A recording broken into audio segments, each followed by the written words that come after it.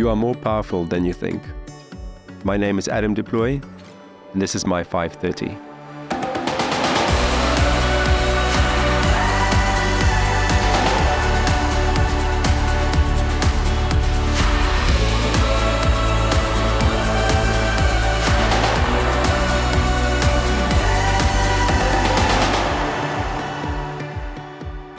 In this episode, we're talking to a good friend, Adam Du Plooy. Adam is one of the few people I've known and kept in touch with since my early years in Dubai. His attitude towards life is something that I have long admired. He's a pillar of positivity, a great example of believing in yourself, and seeing the best even in difficult situations. A veteran in the ultramarathon and endurance race world, Adam has conquered some of the world's toughest marathons. The Marathon de Sables in Morocco and Comrades Marathon in South Africa, to name a few. We're pleased and excited to listen to his success stories, along with its respective failures and redemption. Ironically, as much as we want the challenge and pressure to be over, it seems like that's the best part. And, as cliche as it may sound, it's always the process and journey that makes the experience fun and worth it. We hope you enjoy this episode.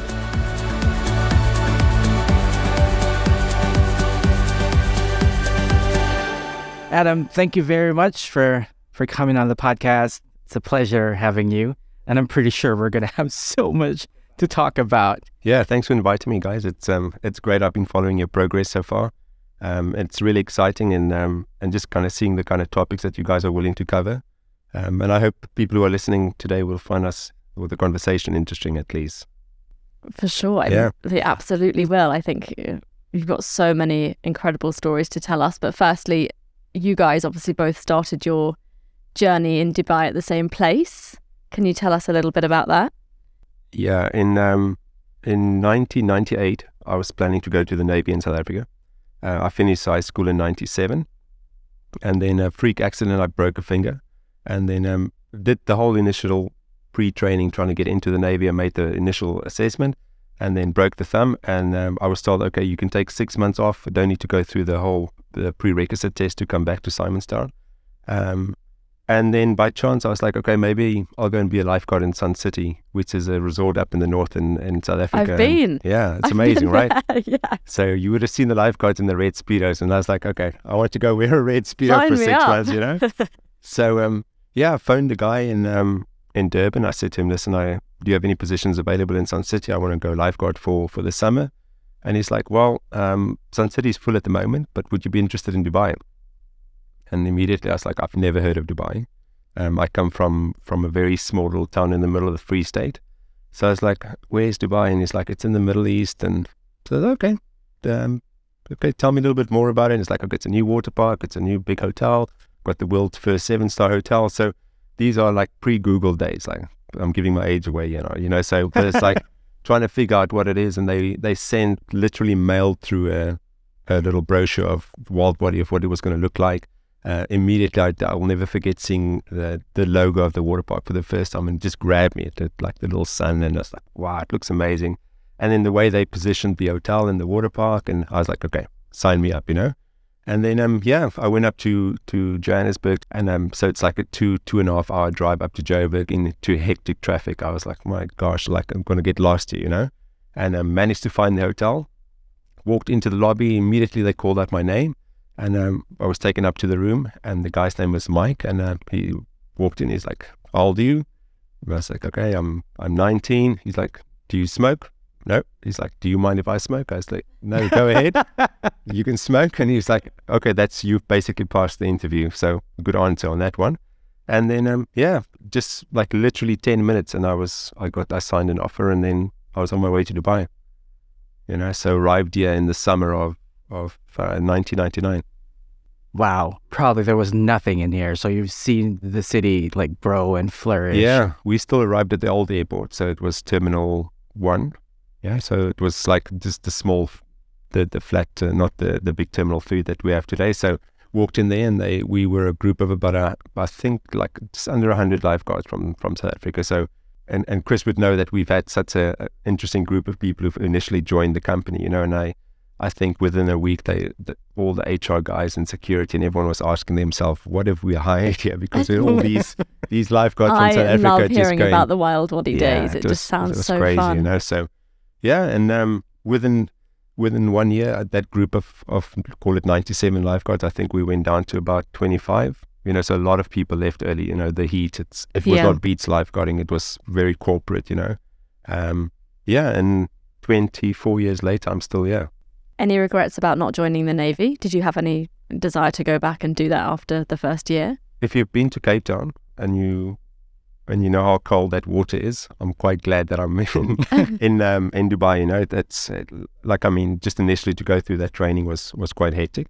And yes, there's some days I think about what my life could have been, but there's not one day I regret staying in Dubai. You know, like I've met my wife here, we've got a beautiful son, and the reality is like I've lived here now longer than I've lived in South Africa, which is very weird for me to think as well. Yeah, this is your home. Exactly. You know, so we went back to South Africa for 1 year. I think it was in 2012. We went back for 1 year, back to Sun City, and we stayed there for a year. And we were like, we kind of missed the lifestyle in Dubai, and we decided to come back. You know, and we've been here ever since. So, if you can have like a timeline of your life in Dubai, what would sort of be like the highlight? Yeah, Chris, it's quite a simple story. I think it was right in the beginning. We came in, I was a lifeguard, and then within about 6 months of you remember it used to be quite hectic, right? Yeah. And during that time there was a lot of people being promoted within the lifeguard department, a lot of people moving into the hotels.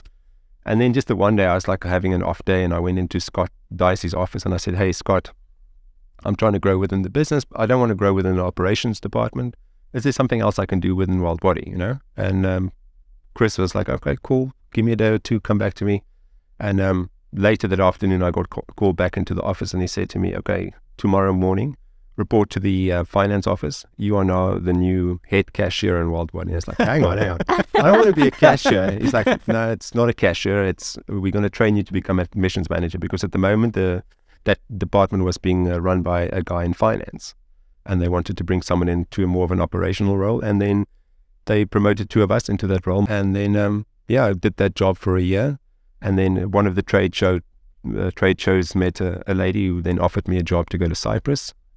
Went to Cyprus, did a 1 season there, left. I went to Ireland. Then 9/11 happened. Oh, wow. Because the plan was for me always to come back to Dubai. You know, when I left, I said to Dice, can I please come back to Dubai? You know, I want to go and see these places, but and you know what it's like in Cyprus, it's hectic, you know. I did 1 season, and then after 9/11 I came back. I managed to get back to Dubai, and I was with the Beach Club.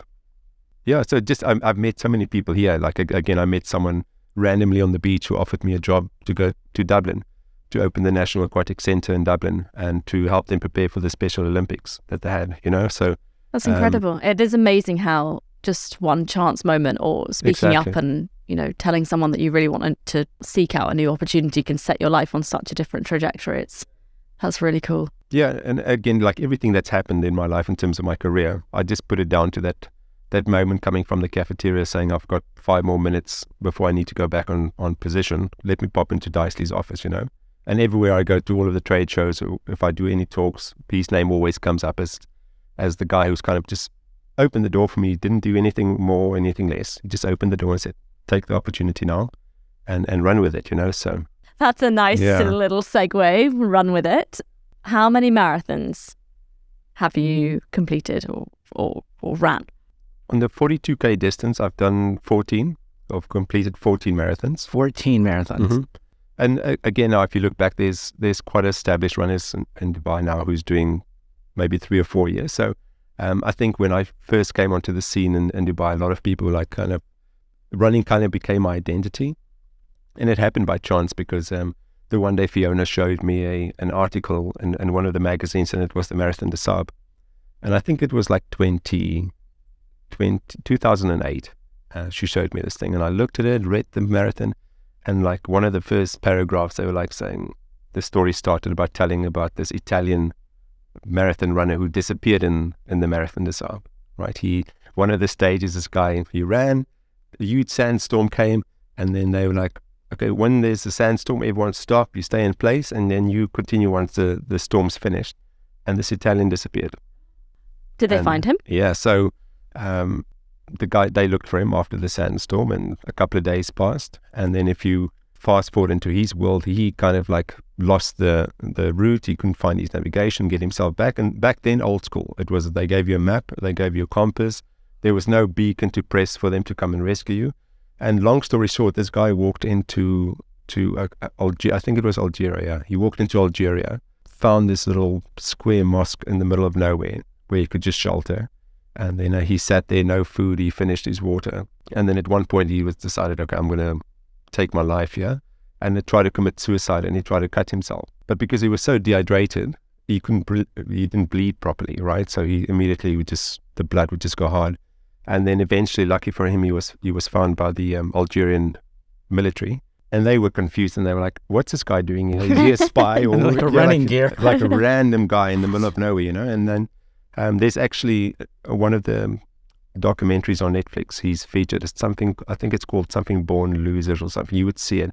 And they feature him in one of these episodes, So, and that immediately grabbed me. I was like, oh, wow, this looks dangerous. And, so read about the thing. So, in summary, the race is about 250 kilometers long. It's typically over 5 to 6 days. And then it is a fully self-supported race as well. So you carry all of your food on your backpack.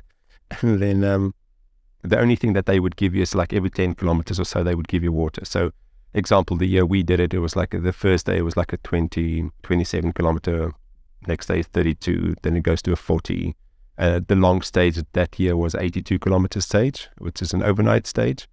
So, it's quite an intense marathon, and that kind of like shaped my running identity. A lot of people see me or remember me for that race, because, and also what made it a little bit harder back then, it was very difficult to just kind of research this kind of race, right?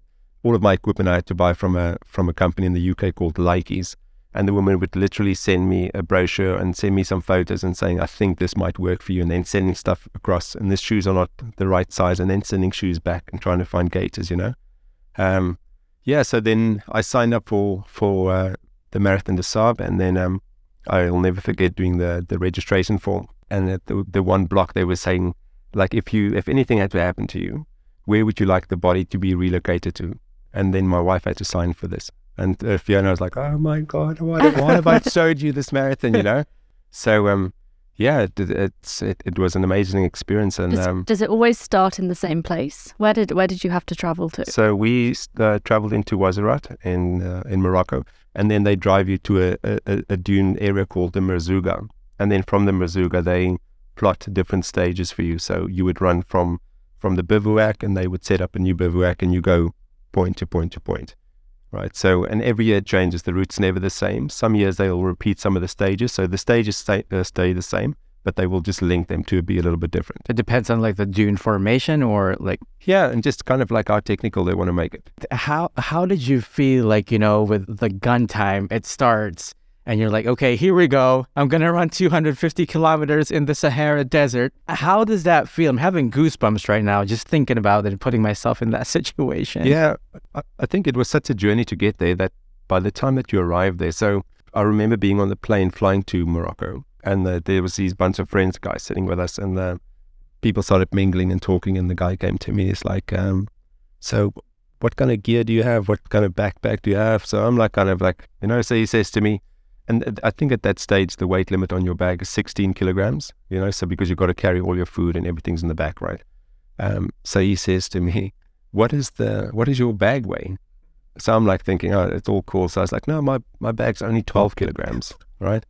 And this guy's eyes is like 12, and he's like shouting at the whole plane, guys, this guy's bag's 12 kilograms. And I'm like thinking, what the hell's happening here? I says to him, how much is your bag weigh? He goes, my bag's 5 kilograms. And I was like, oh my goodness, then I realized, okay, this is a big thing, right? And arrived in Morocco, and then the first 2 days that we were in the desert, I was trying to figure out what to shed, right? It's like kind of like what kind of food to get rid of and what kind of snacks to get rid of, because you got to pack. So they will check you pack for day 1, day 2, day 3, and you've got to meet a certain caloric intake for the day, And then I think so many people that year also just 2-3 days into the race, people just started chucking stuff that you don't need. You would arrive there as an example. Yeah. And the guy, he would drink water from a plastic bottle, and the next thing he cuts the bottle, and that's his water bottle for the week, right? He's not carrying a tin cup or titanium cup that I bought for like 600 dirhams, basically, he's got like a little plastic thing. People were sleeping on bubble wrap, to not carry a sleeping bag. So, so I mean, to get back to starting on that, being on the starting line, the gun went off, and the first thing that I saw is just like people taking off, right? Looking like they are running a 21-kilometer race. And I was like, hang on, people, calm down. We still have 6 days left and, 547 kilometers left, or 247 Ks left. So, kind of just settled into day one. On day one, I came in, I was the first person from our tent in. And I was like, I think I've got this. This is okay. I'm going to do okay, because we were 6 people staying in our tent. And then day 2, we started going into the mountains, and then went up this mountain, and immediately I could just start feeling blisters forming on my heels, right? And trying to manage it. And then I came into the tent that day. I think I came in third, and then at the end of the third day, these blisters literally expanded on my heels. They were terrible, to the point where, like on day 5 and 6, I was running in Havaianas. I just taped it to my feet with duct tape. I just remember rolling this duct tape that Fee said I'm not going to need. I was like, I'm going to need it now, and duct taping the shoe to my foot. So that's insane. I remember you showing me your feet during one of the stops. You see, it was brutal. Yeah, I mean, my right foot was completely destroyed. Really? Left foot wasn't good, and it was on the long stage. So the long stage was 82 kilometers. And it was tough for me. And also during that time, I was, the reason why I went to Morocco was to try and highlight the cause for autism, to support the Dubai Autism Center. I was working closely with the Ernie Els Foundation as well, for them to just raise awareness for Autism Speaks. Mm-hmm. And during that time in Dubai, it was still kind of like, no one talked about autism, and it was something close to my heart. So it's like every single day that went past in that desert, I was like, I cannot stop, And I actually should have brought my book, but my friend Hayden, Fiona made a little moleskin book for me. And Hayden wrote the first message in this book, and basically just said, listen, you're going to have a good time. There's going to be times that you feel like you want to give up. And there's going to be people who believe in you. And there's going to be people who definitely doubt that you're going to be able to finish it. But make yourself just one promise that you will never, ever give up. On your darkest day, darkest hour, sit down, find a tree, cry, get rid of it, stand up and finish this race, So then on this 82-kilometer stage, I went into the night, and I remember going down into the wadi. And as I got into the wadi, there was a group of people busy attending to one of the runners who collapsed, So tried to help this guy, and they're like, no, it's fine, help's on the way, go for it. So into the night I go with my map and my compass, trying to follow the little signs that they've got, So it's quite difficult to spot it. So an hour or so passed, and my spirit is up now. For the first time during the race, I've got my little iPod shuffle going, listening to music, singing at the top of my voice. I'm feeling as high as a kite. And then just the next thing, I just remember feeling something on the back of my leg. And I got my headlamp on, and as I looked down, there was this camel spider busy climbing my leg. Yeah. And then I did a proper South African Zulu dance, trying to get this thing off my leg. And where you point the light, this is where the camel spider, so he literally follows the light.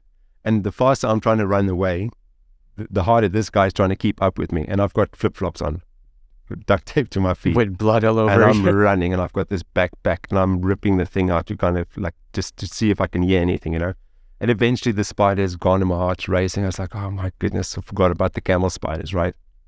And I try to compose myself and go. And in the distance, I see some people. I was like, okay, humans. At least there's some humans. And I get to the point, and it's the same people that I found when I entered the wadi earlier. And I've literally walked along a wall without noticing it and circled back to these people. No way. And they saw way. me, and they were surprised, like, what are you doing back here? And I was like, what are you guys doing? If you moved, they're like, no, we haven't moved. So just that whole spider thing, kind of like I've missed the checkpoint, or like a little, because they'll put little arrows and markers and trees, and I missed the mark, and then not paying attention, being tired, and then circled back, eventually made it out of the wadi. Got to camp that night, and we had an option to sleep over on the long stage. So I was like, okay, I've made the cutoff point to this area. I'm going to sleep and continue the next morning. So next morning when I woke up, feeling good, I feel rested, and it was like one of those just perfect scenery things where you wake up and it's like you see these perfect dunes. There's a camel like lying 10 meters away from me, the tents, some of the bivouacs, and as soon as I try to stand up, my foot just collapsed. And so what's happened is when I was running with the Haviana, the bottom of my toe was like chafing and the sand collected underneath my foot. So it made like looked like a big dollar coin under my foot. And I could not put any pressure on my foot. And I was like, you know what? That's it. I think I'm done. Like I can literally, my feet's baguette, my ankle's starting to swell. I'm struggling here. I'm not running now anymore full time. I'm just running now to try and finish this thing, How much further did you have left to go? So this was 82K stage. So I would have had probably about 30 something on that day. And then I would have had a 42 and 21K left. So 3 days left, right, in the race. And I removed the little timer on my leg, and I hobbled across to the administration table. And it's like, again, just like it would be in the movies. This French dude with his desert jacket on, his hair's completely in a mess. And one of the organizers, and he came over to me and he's like, where are you going? And I was like, I think I'm done. I need to call it a day, explain to him what's happened.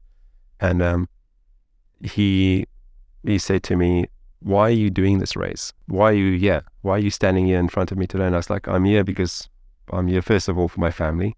I'm here for me, and I'm here to run for my charities, the ELS Foundation and Dubai Autism Center. And he just put his arm around me and he said to me, you've come too far to give up now.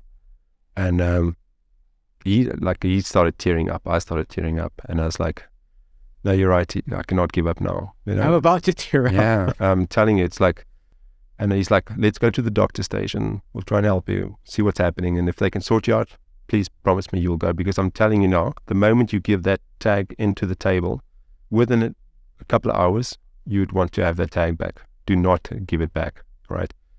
So I followed his advice. We went to the clinic. There was a very efficient doctor. I looked at the thing under my foot, like nonchalantly, like, okay, this is hardly a problem.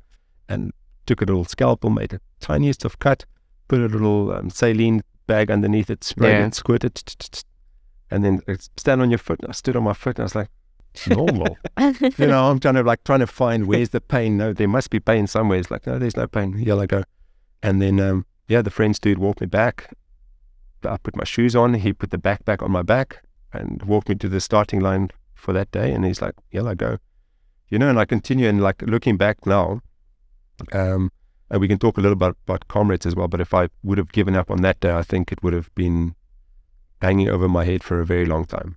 Like on that final day, the 21 kilometers was a complete pure dune day over the Merzouga dunes. It's the most amazing, beautiful desert you would have seen. It's like huge rolling dunes and super tough, but there was no, like, I knew it was done, right? It was in the back pocket, and crossed the finishing line at a very anticlimactic moment, right? Like you cross the line, and Patrick Bauer, the race organizers, they're giving you the medal, and he kisses everyone on the cheek and bravo, well done. And then you go plot your bag down and your race is over, right? And immediately I was like, what's next? Like, this is done now, right? This is like 2 years of work finished. I've got the medal. It's accomplished.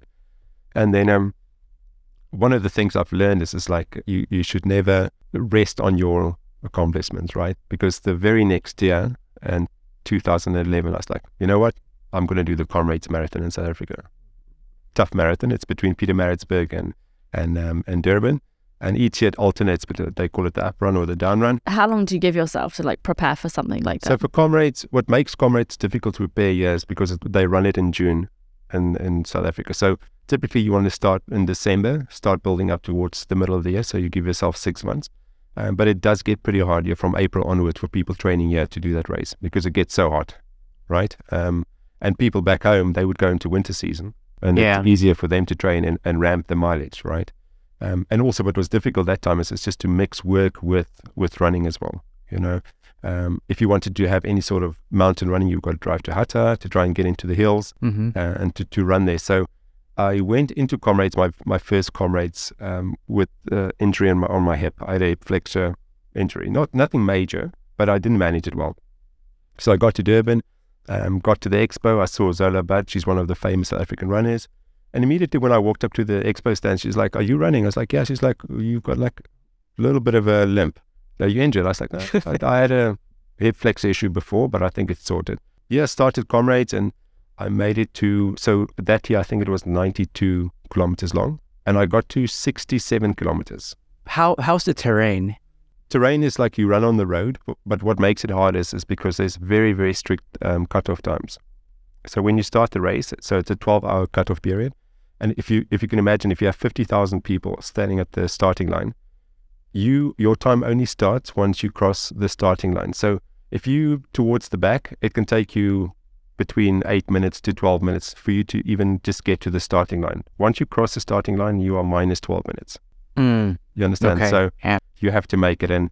And then also they have a very brutal cutoff period. So when you get to the finishing line, you can literally be a meter away from the finishing line. If they've got a guy who walks out and he has a pistol, and when he fires it at exactly 12 hours, they close the line. So I can literally be here and you would be a DNF, did not finish. Right, so it's brutal. It's if you watch that last half an hour of that race, it's brutal to see the people come. Oh, that's heartbreaking. Yeah, so I managed to come in at like 67 kilometers. I started walking. I was having pain, and then again, just a doctor came up to me and he's like, and he was the complete opposite to the guy I had in the desert, right, where he looked at the injury. He said, "Okay, you're wobbling too much.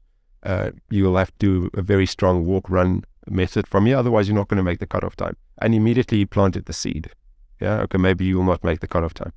And then I was walking and I had quite a bit of discomfort. And then, one of the sweeper buses came past.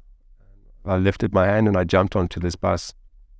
And I got into the back of the bus and I phoned my friend, Hayden.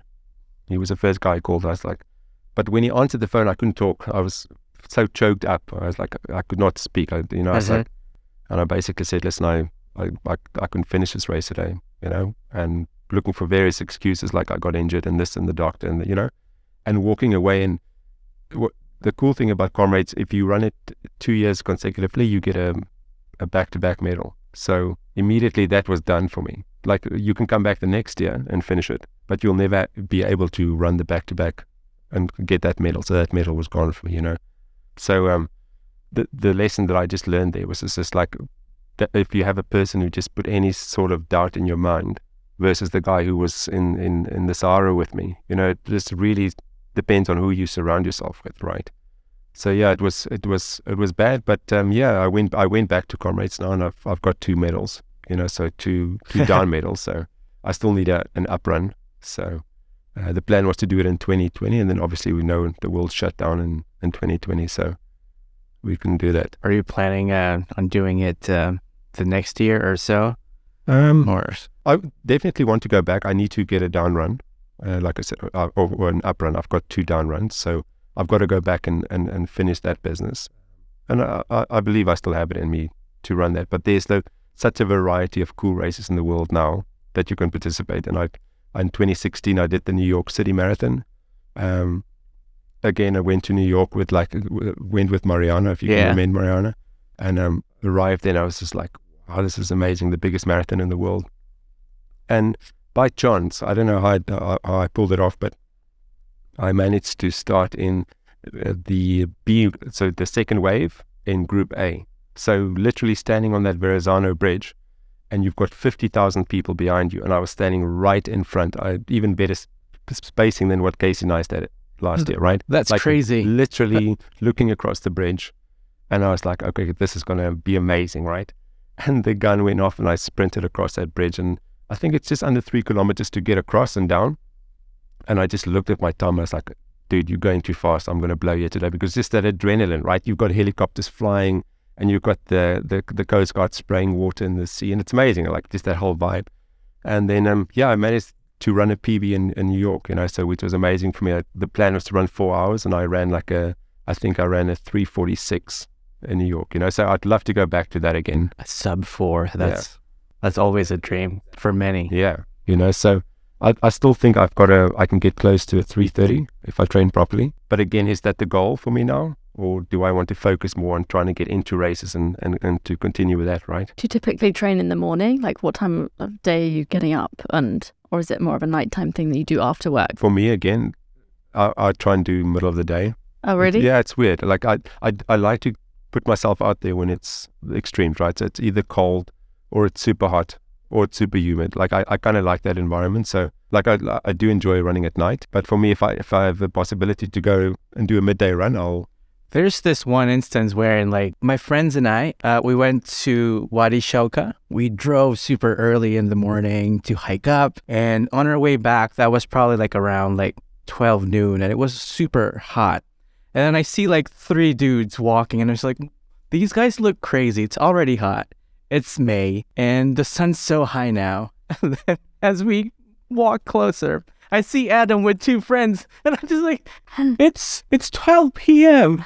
And now when you mention like midday run, and I'll never forget, like you would sometimes, would ski on the beach and then run. And is there something about midday on a hot summer's day? It's just that heat. For me, it's just if I'm going to go out there, you've got to be able to. But do you ever just go for like a 20-minute jog? Yeah. You do? No, for sure. You're like, oh, this That's is, not always chill. extreme, but like for me, it's like if I go out, if I do a 20-minute run, if it's in the hottest part of the day, that's cool. Yeah. It's nice. But I do also enjoy going out early in the morning and having a nice cool run in when the weather's good, right? It's not all the time, but it's like I do like to try and push it a little bit. Do you have any advice for people who are like complete beginners but have an aspiration to do something like a marathon or even just become someone who runs on a consistent basis? Yeah. Listen, I think the problem that we have nowadays is that people are living on their phones, right? And they're living in their minds. And it's so easy to kind of like get stuck into your mind and saying, I cannot do this. I'm not a runner. I'm not a cyclist, It is as simple as like kind of like getting off the couch and just start walking. That would motivate them to go out. So it's sometimes very easy. And I would say, for instance, for myself, I love to train alone. 1 or 2 people maximum. If we go mountain biking, you would never see me run with a large group of people. Not because I don't like people. I just kind of like being in a quiet space, doing a bit of meditation, and having people that I like around me, right?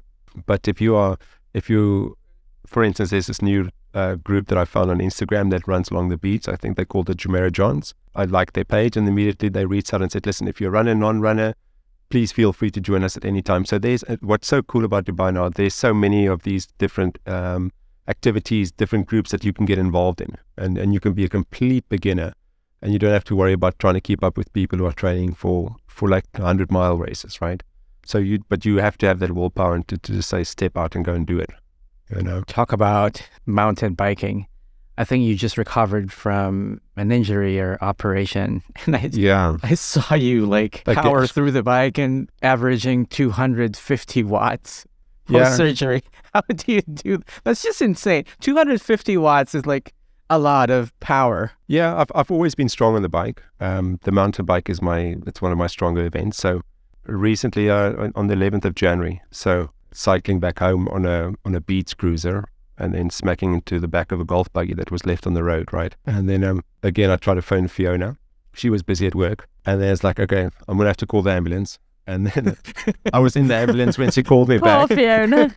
And then the phone rang. I picked the phone up and she's like, oh, you won't believe it. I just came out of this meeting now. I was like, okay, hang on. I'm going to have to stop you right there. Don't panic, but I'm in the back of an ambulance. It's like, what? Why are you in the back of an ambulance, Yeah, so it was like a freak accident, broke the leg, and then we took a week to see if it'll recover, and then the doctor's like, no, we're going to have to put a plate on the fracture.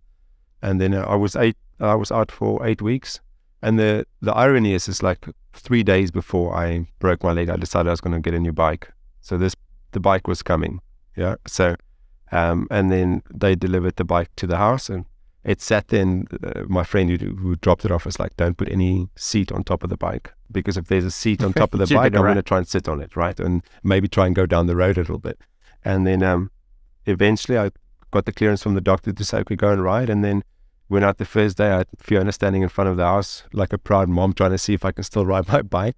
And it's like, okay, I'm going out for a little bit, and I can just see she's like, oh, here we go again, you know. So yeah, and it didn't affect anything because my power is still in the upper legs, and the fracture is completely set now. So it is not just basically trying to heal the scar tissue on my knee, you know, to try and just get that back down. Because I think running for me is still at least another 6 months out, I think. So are you itching to get back, or I'm content on the bike now, and I'll swim. Yeah, well, and then I'll resume my ice therapy again, and I brought the Sadhu Board as well. Yeah, tell us about this. So just before we started the podcast, I got you guys to stand on this board. So basically, the Sadhu Board is like if you would have seen in the movies, see the guys in India sleeping on the nail beds. So it's very similar to that. So the board that I've got here is an advanced board. So during the summer, when my family went away for the break, I stayed in Dubai, and then I signed up for like a 20-day challenge with a company called Cool Out Breathing. And it was a 20-day challenge of doing ice bath, standing on Sadhu Board, doing a plank movement or holding a plank. Then on the first day, we did the Sadhu Board, and everyone was very keen on the ice. Everyone wants to, because, you know, in Dubai now, everyone's trying to jump into ice baths, you know. And I saw the Sadhu Board, and immediately it kind of like tickled something. It's like, man, that looks really intense, right? And then for the first day when I stood on it, I did just over a minute, and I was like pretty stoked with it. And then so basically what it does is it's just all these pressure points underneath your feet. It just kind of focuses on that. So wherever your injury is on your body, it kind of directs energy into your body. So like I would stand on this board for 3 minutes, and you would just immediately start sweating. You can literally feel it lighting your body up, you know. So my longest time on this board was like 20, or the longest one I did was 15 minutes on the third day. So I thought, okay, cool, I've got this thing waxed. And then on the fourth day, I came back, and I could not stand on this board for longer than a minute. So the guy who's coaching us, Benoit, so I stood on the board, and I had this super confidence from getting off the board the day before, 15 minutes beating one of my friends, you know. Stood on the board for the longest, and then immediately when I stood on that thing, and like within 30 seconds my body was screaming, get off, get off, get off. And as I was about to step off, Benoit we've got like a little footstool in front of you, and he pulled it away, and he shouted at me, stay on the board, don't get off. And I was like trying to get off the board, and then I broke the 15-minute record that day. But it's just one of those things where one day it'll be kind to you, and the next day it can punish you completely. So 20 days on this, and it brought me back to full running. So who knows? And this is an advanced board, right? So people, if they were interested, could look at getting like a beginner, like for me. Yeah, because the beginner board. So I think this is 12 mil, and then the beginner board would be 6 millimeters. So they're much closer together. So you've got a bigger surface area to stand on. Yeah, I would love to have one of these. It just like resets your mind and focus on what's important. Yeah, there's some cool videos. I mean, you see people doing a back handstand.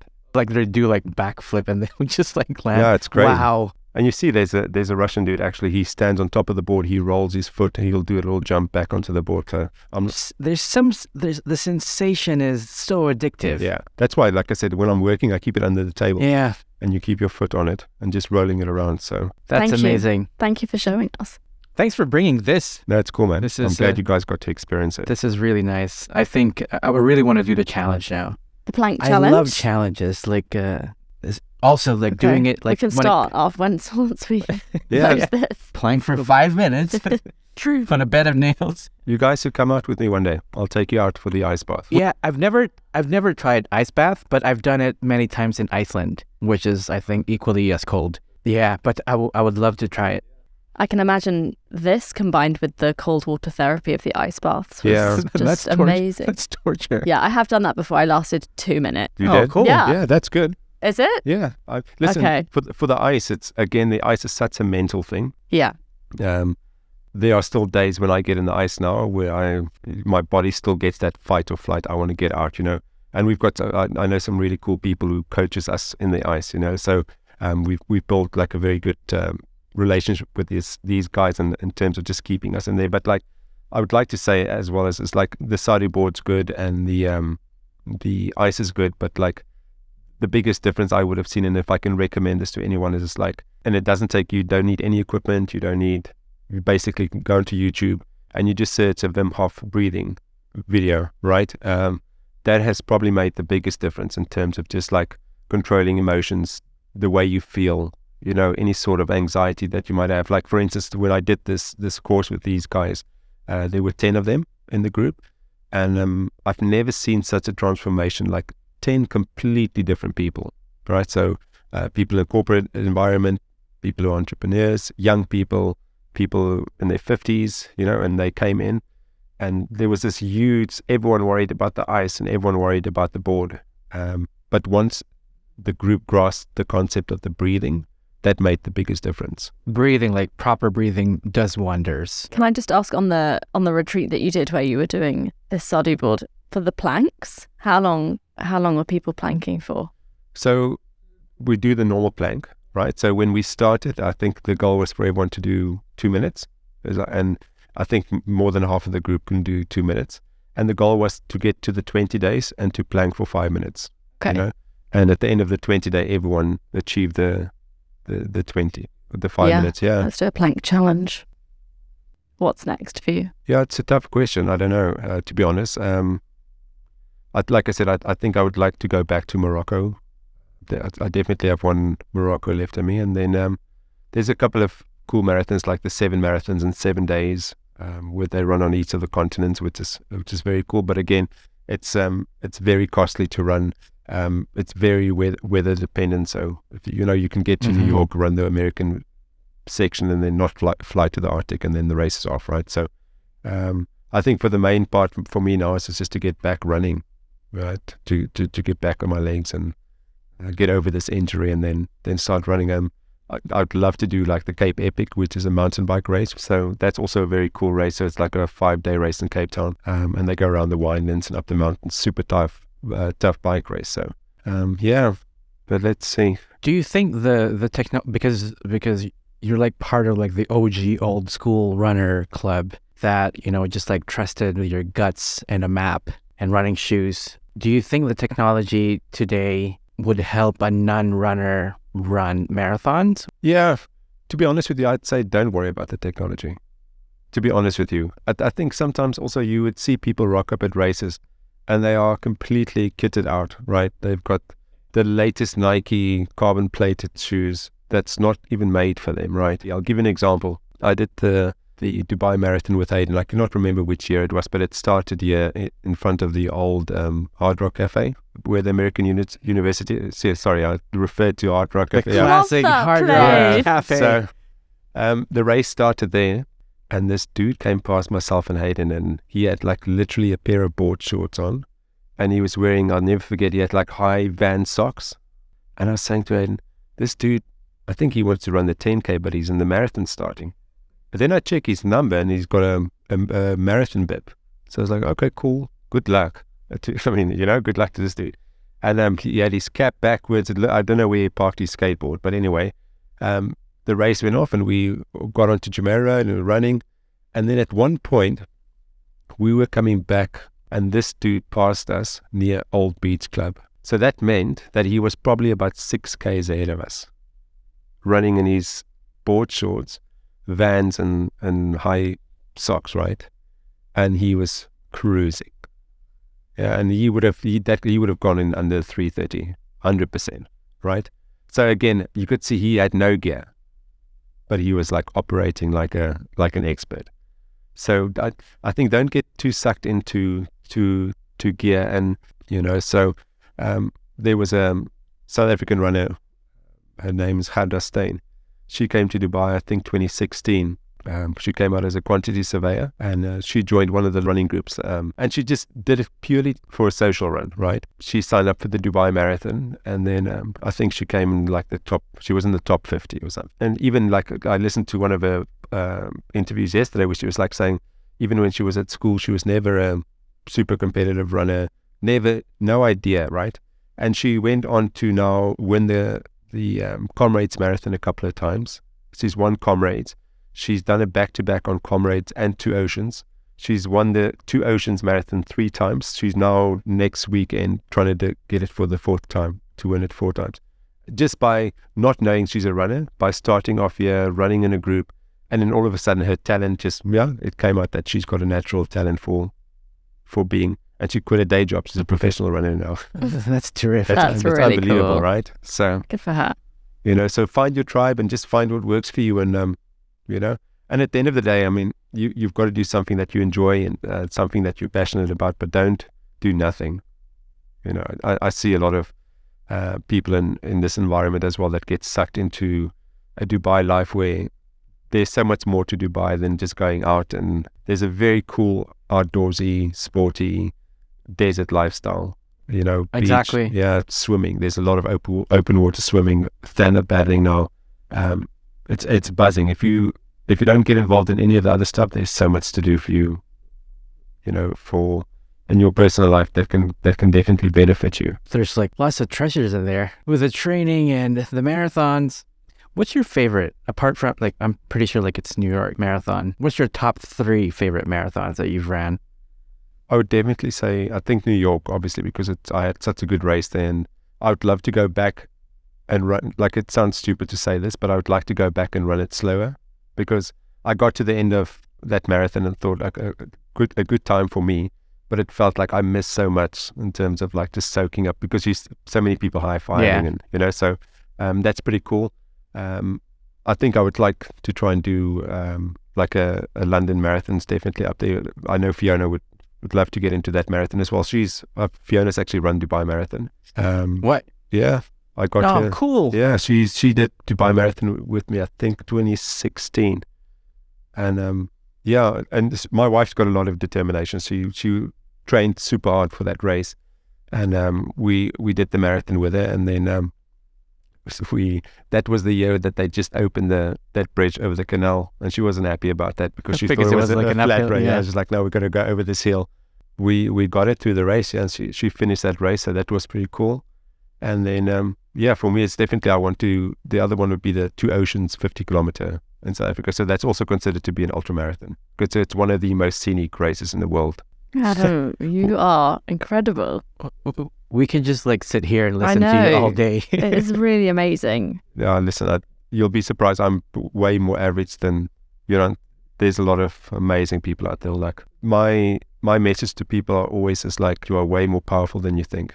Way more powerful. You limit yourself in terms of what you can achieve in life. It's so easy now to sit, go onto your phone today and look at how many subscriptions you have to the likes of a Netflix, YouTube, Amazon TV. Yeah, it's never ending. Exactly. So we are so conditioned now to just, one of the things that really irks me is it's just when for instance, if I go and pick up Josh at school, as an example, I would walk into the school and I would try and see how many people are holding their phones. First of all, having a phone in the hand.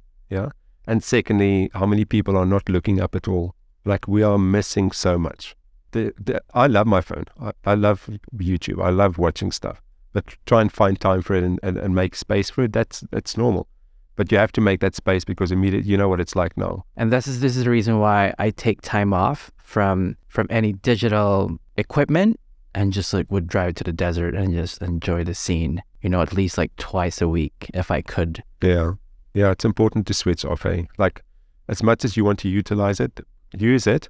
But like it's more important to kind of get out of that world and just back into our real world. Yeah. And you'll be so surprised, right? If you are just walking around, for instance, where I live in the Springs, just in terms of just the people who are working within the facility. So your gardeners and the cleaners and the security guard, you'll be surprised when you engage people, how shocked people sometimes are. Like, they didn't expect it at all. Like, what a weird, what a weird guy. Why are you talking to me? Exactly, you know? So when you engage people, sometimes it shocks them, right? It's a bit weird. Yeah, so just get out there, do what's good for you, you know, get out of your head, you know, be active, move.